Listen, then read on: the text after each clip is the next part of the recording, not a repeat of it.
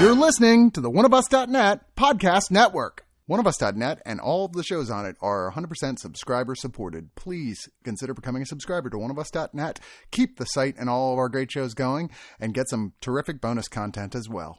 Hi, everybody out there in One of Us world. This is Matt Foster. And I'm Trevor T. Trujillo. You may have heard one, the other, or both of us on Screener Squad. Or maybe you heard neither of us. That's not helpful. You can atone, if you've heard neither of us, by listening to Screener Squad or by catching our show, the Nighthawks Podcast. Oh, good save. Yeah, take a seat in the Nighthawks Diner with us. Get ready to get to the granular grist of the movies we love. And sometimes the movies we like really hard. You can find us on Spotify, Audible, Stitcher, Apple Podcasts, and always at nighthawkspodcast.com.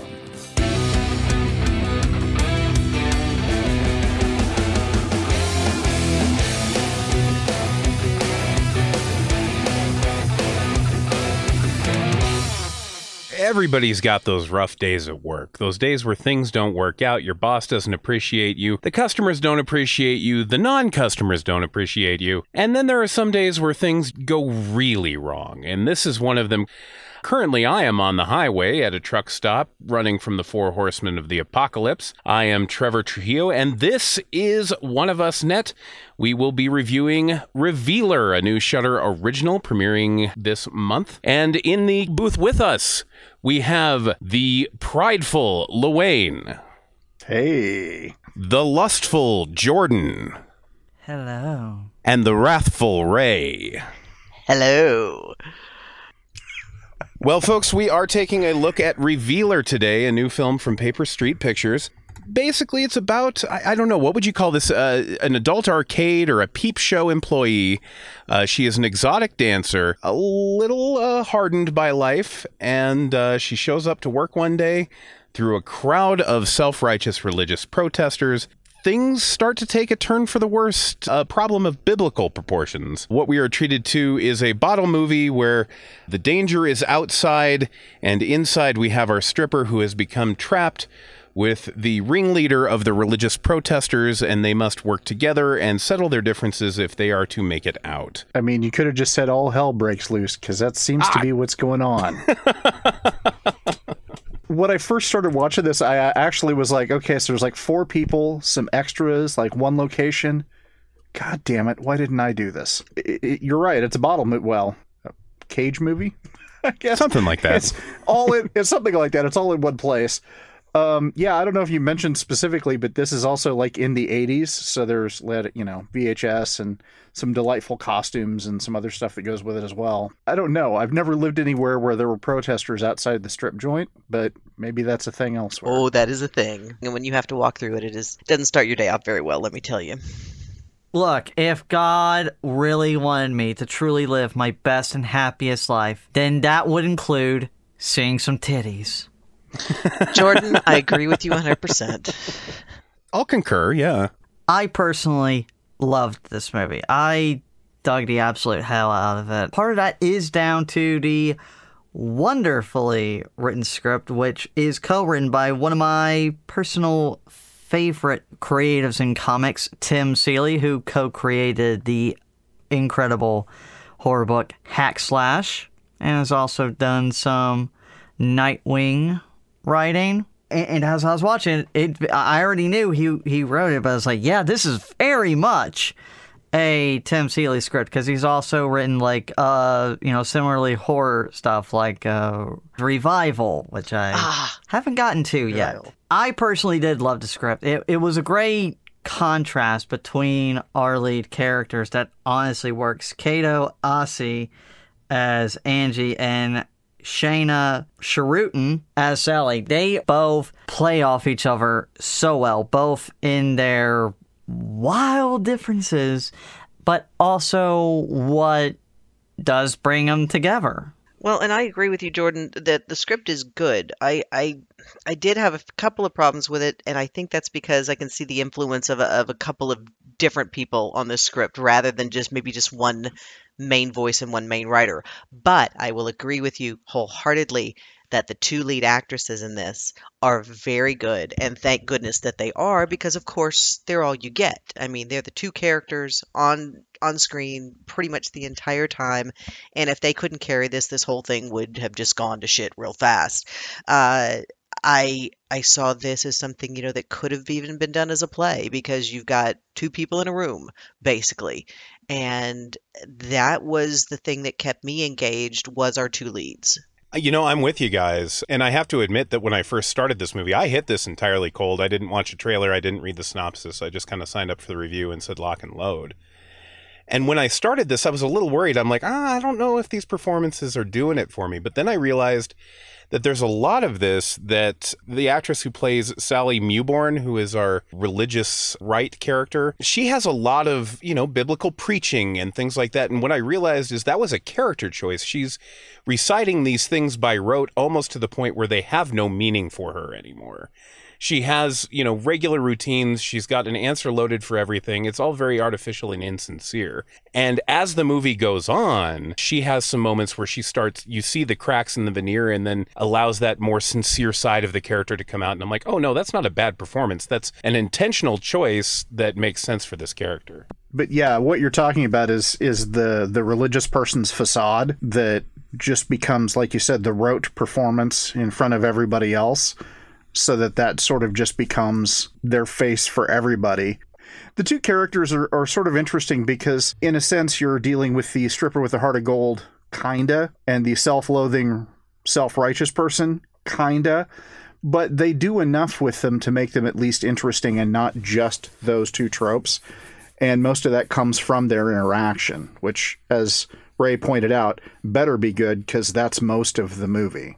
That's also down to what I thought was a great directing turn by Luke Boyce. This is his first feature. He's done a couple of shorts and a documentary before this, but this is his first narrative feature. Yeah, he did a great job. Particularly, I noticed with a montage towards the start where we're seeing Angie go about like a usual workday for herself. I thought that was brilliantly done. And the score of this, hey, it's the 1980s. And it's a horror movie. So you're going to get some synths. And the synths are awesome. The soundtrack, all of the music choices here were really great. I don't know that the 80s setting necessarily lends itself to the story any more than that. I think you could have set this just about any time, except for, I don't know that peep shows are nearly as prolific now as they were in the 80s. There are still some places, I do believe, that have a peep show, but if it's going to be like really modern, to be like, oh, it's a cam girl. Yeah, exactly. Sure. Exactly. Yeah, that is the most modern way I could think of it. But honestly, I thought the setting of the 1980s actually does work, because it ain't too dissimilar from how things are feeling today. It feels like we are just going right back where we were. And so I feel like the 1980s setting here was very nicely done and very prevalent. It gives you the opportunity to make comments about today without actually being literally about today, even though it very distinctly could be about today. But it also plays into that 80s satanic panic garbage that some of us got to live through. So I guess in my question before about the protesters is kind of silly, because I've seen them protest literally everywhere else. Why would they not be in front of a strip joint too? No, and Luann, you're right. The whole satanic panic, that whole atmosphere, that was something that I really got, and I'm going, oh yeah, I remember that. Oh shit. Mm-hmm. And it's there and it's prevalent, and then you get into this booth with these two people and you don't have all the protesters around, but that's one of the things, that because you have this character, and we've talked about her, that is so rote in all of her Bible verses and everything, you never forget what, those protesters were out there trying to do. Effective or not, you never forget what they were trying to do. And then we go through the plot, and there's a couple of things that are a little bit contrived, but then, and I don't want to spoil this, but then by the end you realize that they weren't as contrived as you thought, because you then figure out where you actually are. Yeah, this movie proved me wrong several times. I did want to circle back to the direction on this and the cinematography. Luke Boyce does a great job here. And the cinematographer is Robert Patrick Stern, who folks will probably most remember from The Stylist from 2020, which was another film that was very deliberate, very beautiful. That explains why Jill's name's in the credits. And I think that's what kind of elevates this beyond, like you said, Ray, a stage show. I think stage shows adapted for movies or movies that could be stage shows are great things. I think it helps for intimacy and really bringing you into the movie, but I think sometimes it can be a little boring. This avoids that pitfall by being a very gorgeous, very deliberate film. I mean, not only is it great because at most we have 3 characters on the screen at a time. It's very tight that way, but also sometimes those characters are separated by a wall, and we have a camera set up where we've got one on one side, one on the other. One's got blue lighting, one's got red lighting, one's got a picture of a giant ass on the wall, one's got a picture of cleavage on the wall. Like there's lots of duality here, lots of storytelling through visual medium, and on top of that, all of the subtext here, which I really don't want to go into because there's a lot of spoilerific stuff there, really just made me fall in love with this. Yeah, it is a beautiful looking movie too, and I do have to say this movie does actually have some very effective scares with it as well. It very much takes those moments to just really be like boo to you, and it's effective, it's useful, and I think the little glimpses you get here and there of these creatures, they're amazing. Yeah, the gore and creature effects in this are pretty good for what I'm guessing is probably not a really high-budgeted film.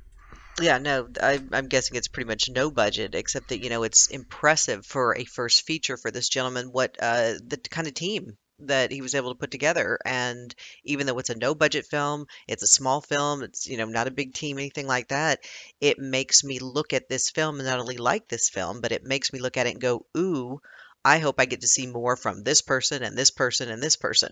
And that, to me, is another really a wonderful sign of a first feature when I want to see more from people. All right, gang, let's move into some final thoughts. Jordan? I love this movie. Amazing performances in a very tight, very close, very intimate atmosphere. It's great. So much wonderful character work, too, and great direction. I was very, very impressed by this movie. I really loved it. So I'm going to give it 9 tacos out of 10. Wayne? Yeah, this is a good job for a first feature. It looks good. It sounds good. The cast is good. The setting is fun. Yeah, I think overall I want to see what everybody else involved in this is going to do next. It should be worth checking out. I'm going to give this 3.75 out of 5 crowbars. All right, Ray. This is something that when it first started, there was a lot of cliche kind of things, 80s things, all at the beginning, and I'm going, oh, yeah, I don't know. And then every minute that it went on, it grew on me. And I really ended up liking this film. I encourage anybody who's going to watch it, hey, stick with it.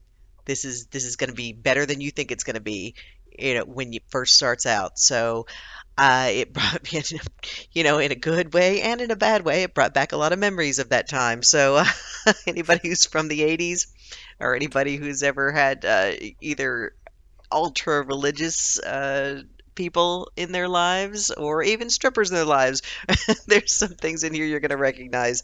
It's a great first feature. And like I said, as it went on, I liked it more and more. So I am going to end up giving it 8 out of 10 Bibles, New International Version. Here lately, people have been talking about Jurassic World Dominion, and I promise this is all going to be relevant. And one of the big things I see in that is that it seems like Steven Spielberg doesn't quite marshal nostalgia very well. I think he's a great creator of things that will become nostalgic, but then calling upon those for another taste. We've got 2 out of 3 indie sequels, and the rest of the Spielberg-related sequels just are not my cup of tea. What this movie does is that it marshals that sense of nostalgia very well. And I mentioned Paper Street Pictures at the top of the show as the production company who put this up. You'll remember them from Scare Package, The Pale Door come to mind.